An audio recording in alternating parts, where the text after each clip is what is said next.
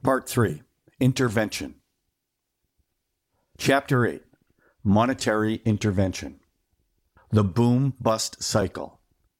The economy's constant flux is not random change, but adjustments to the production apparatus in the pursuit of creating value. Value is a moving target because consumers want change over time and innovations and new opportunities.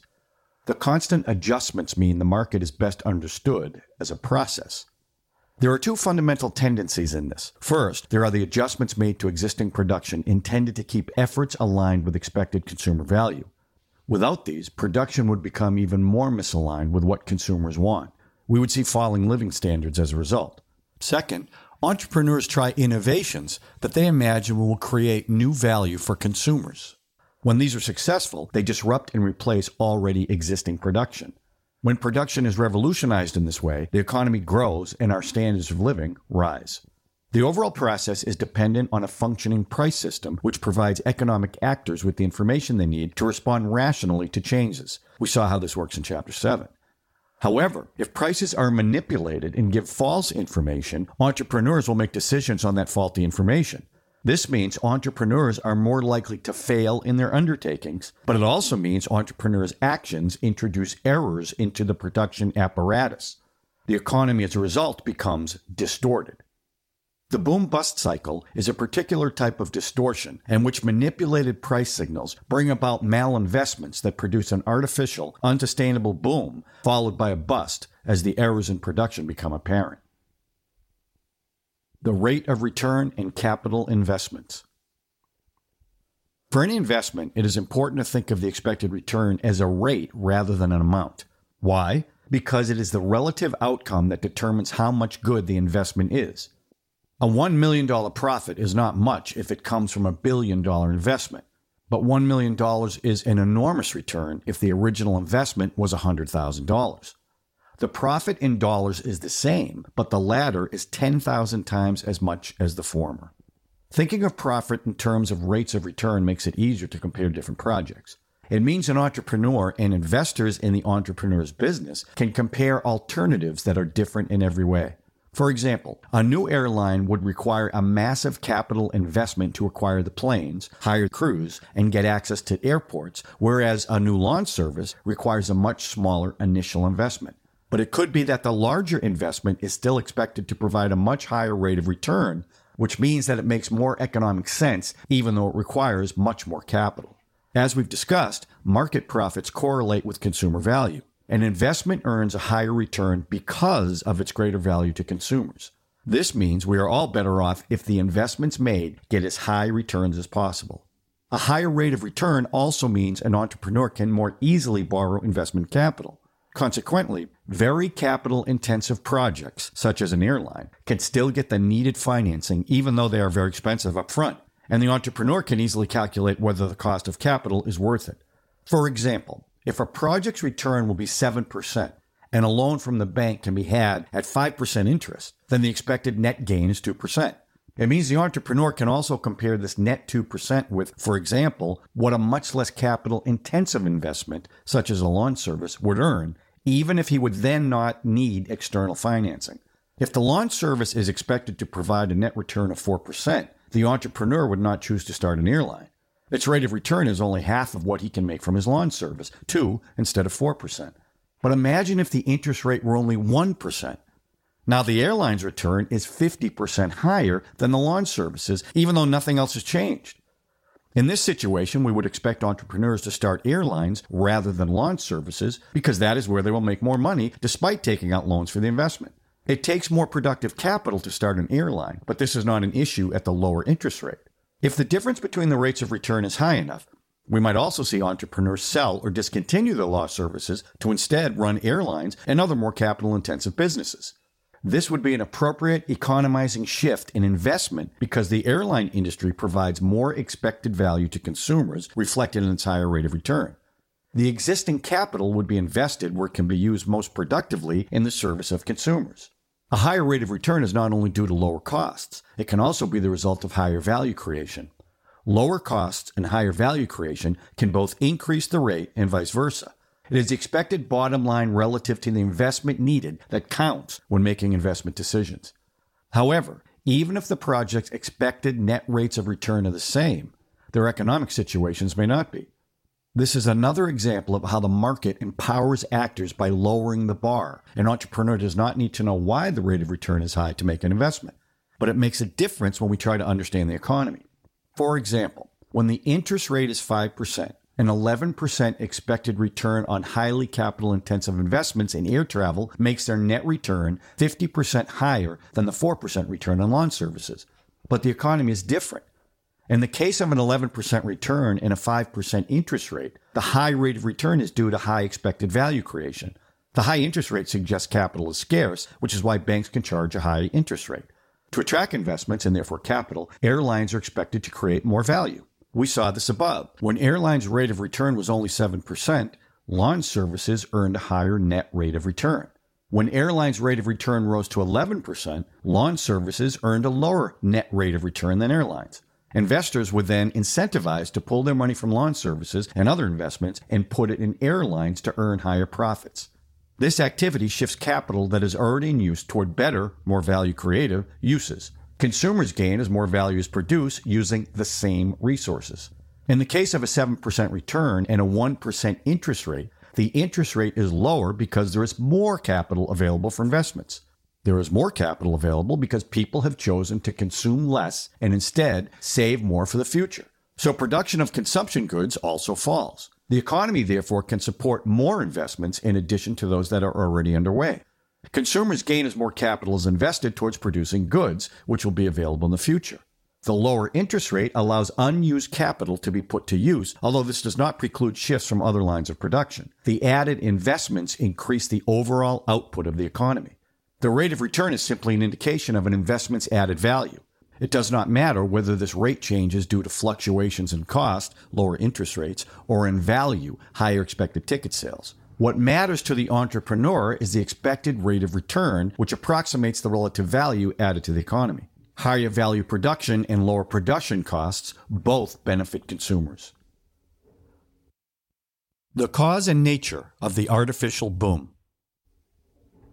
Imagine that the interest rate falls as above from 5 to 1%, but there's not more capital available to invest. How could that happen?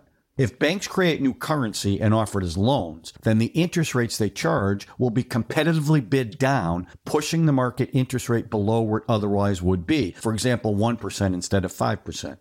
But this is not a matter of different economic conditions. There is not more capital available, only more money in the form of loans to buy the resources that entrepreneurs need to start and finish their production projects. So the interest rate signal that entrepreneurs rely on for economic calculation is artificially low. Therefore, their decisions and actions will be based on this faulty signal. As above, the lower interest rate means more investments. In our example, entrepreneurs will create new airlines and expand existing airlines' operations as this industry appears more profitable, relatively speaking. As entrepreneurs with borrowed purchasing power, the new money, flow into the market and attempt to establish new production, they increase demand for capital and bid up prices. As these investments happen primarily in the capital-intensive airline industry, demand increases specifically for planes, crews, and other resources used in this industry. Thus, airplanes' price tags are higher, and airline employees, pilots, and flight crews will earn higher salaries. Their customers' increasing willingness to pay signals airplane manufacturers to ramp up their production.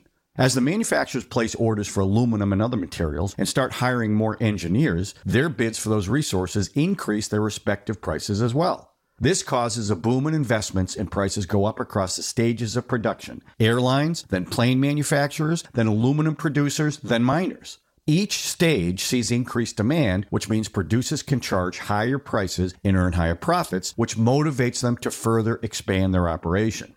These conditions also motivate other entrepreneurs to invest in these industries to capture part of the profits. These increased investments are all appropriate given the signals. The prices go up, suggesting the supply was inadequate. Producers underestimated the demand. The new and expanding airlines, which are more willing and able to pay, outcompete other users of those resources. Other commercial aluminum users, such as soft drink producers, face higher prices and lower availability, which affects their profit margins. In response to the higher prices, these producers reevaluate their plans to economize on their aluminum use and consider alternatives. As a result, soft drink prices could go up, or soft drinks might start to appear in glass or plastic containers instead of aluminum cans. That the aluminum that would have been available to soft drink producers is being redirected toward airplane manufacturing is not as crazy as it might seem. This is where the aluminum, according to the market's price signals, should create most value for consumers. We would expect proper market prices to shift production towards where it does most good as entrepreneurs compete to satisfy consumers, as we saw in Chapter 7. But there is a problem. The higher prices in airplane production result from the artificially low interest rate brought about by banks creating new money and expanding credit, not greater availability of capital. Therefore, the whole shift in the economy toward airplane production, including all investments made to support this production, and therefore away from other lines of production that appear relatively less profitable, constitutes malinvestment. Malinvestment means that investments are structurally distorted. Some areas of the economy see overinvestment, where others see underinvestment. The overinvestment in airlines also means overinvestment in airplane manufacturing, aluminum production, and mining, intended to meet expectations of higher demand. These investments are made to increase production capacity to meet the expected greater demand for air travel due to its greater anticipated value. As investments soar and prices go up in anticipation of the higher demand, these industries experience a boom. These same industries, at least in our example, also expanded in the same manner when the interest fell due to greater availability of productive capital. The difference is that this new expansion is using resources that are not readily available, but rather are being shifted away from other industries where consumer demand remains largely unchanged. The change is therefore not a matter of the economy shifting from one line of production to another in response to expected changes in what consumers value. Instead, there is a greater demand for productive capital and labor overall as entrepreneurs establish new lines of production motivated by the artificially lower interest rate. From the perspective of consumer value, this boom is caused by overinvestment in response to the faulty signal in airlines and those higher stage production processes that support expanding air travel and, therefore, relative underinvestment in other lines of production. Artificial booms like this, caused by the expansion of credit, can occur in longer production projects in general. Such overall malinvestments distort the economy's production apparatus. The outputs are no longer aligned with what consumers want most, as imagined by entrepreneurs. The turning point. The boom is unsustainable because it largely consists of malinvestments, not because the economy grows rapidly. What we call the business cycle is the sequence of an unsustainable boom followed by the inevitable bust, a bubble that then bursts. This is different from the sound progression of an economy. It helps to contrast the two. First, let us look at sustainable growth. We saw above that the interest rate reflects the availability of capital for productive investment. When more capital is made available, the interest rate falls and vice versa. Specifically, this happens when consumers are less eager to buy and consume goods in the present and prefer to save a greater portion of their wealth for the future. Their time preference is lower, meaning they have longer time horizons in their valuation. They look more to the future than before. As a result, entrepreneurs that produce consumer goods face falling demand and lower profitability, and therefore have an incentive to scale down their operations and look for other opportunities. Some of them may go out of business. As a result, entrepreneurs overall reduce the production and sale of consumption goods. This frees up productive capital for new investments, which are now feasible and increasingly profitable as the increased savings force the interest rate down. So entrepreneurs invest more in production processes that produce goods that will be available for sale in the future. Overall, this shifts productive capacity away from production for present consumption to production for future consumption. Entrepreneurs are responding to price signals and abandoning production with low profitability to seek the higher expected rates of return in production for the future. This is quite in line with consumers consuming less and saving more. They are postponing consumption. In fact, the shift in production is a matter of adjusting production to where it is expected to produce greater benefit to the consumers. The unsustainable boom is different. Here, entrepreneurs increase investments in production for future consumption based on the artificially lowered interest rate. In other words, there has been no corresponding shift in consumer behavior. Instead, the lower interest rate makes consumers less eager to save. They earn lower interest on their postponed consumption and thus encourages consumption in the present. This causes tension in the production structure between production that serves present consumption, which is going up, and investments that serve future consumption, which is expected to go up. On the one hand, entrepreneurs producing for present consumption see no falling demand because consumers have not shifted away from consuming. Their product's profitability is not falling, so why would they cut back their activities? Thus, these entrepreneurs continue to compete for inputs and keep placing orders for them. At the same time, the lower interest rate causes an increase in investments for future production. The higher stages of production experience greatly increased demand as they receive orders from both the production processes serving consumers in the present and those undertaken to serve them in the future. Remember, all of this is based on the faulty signal. As there is not more capital available, but there are many more buyers, the prices are bid up to very high levels. This is sometimes called an asset price bubble. Although competition between the new future-oriented and the old present-oriented may seem like a good thing, the faulty signal pulls the economy in different directions. The prices of production factors are bid up as a result of the overinvestment in the higher stages of production. In our example, airplanes, aluminum, and mining. These price increases are based on the faulty signal and therefore detached from genuine expected future demand for air travel.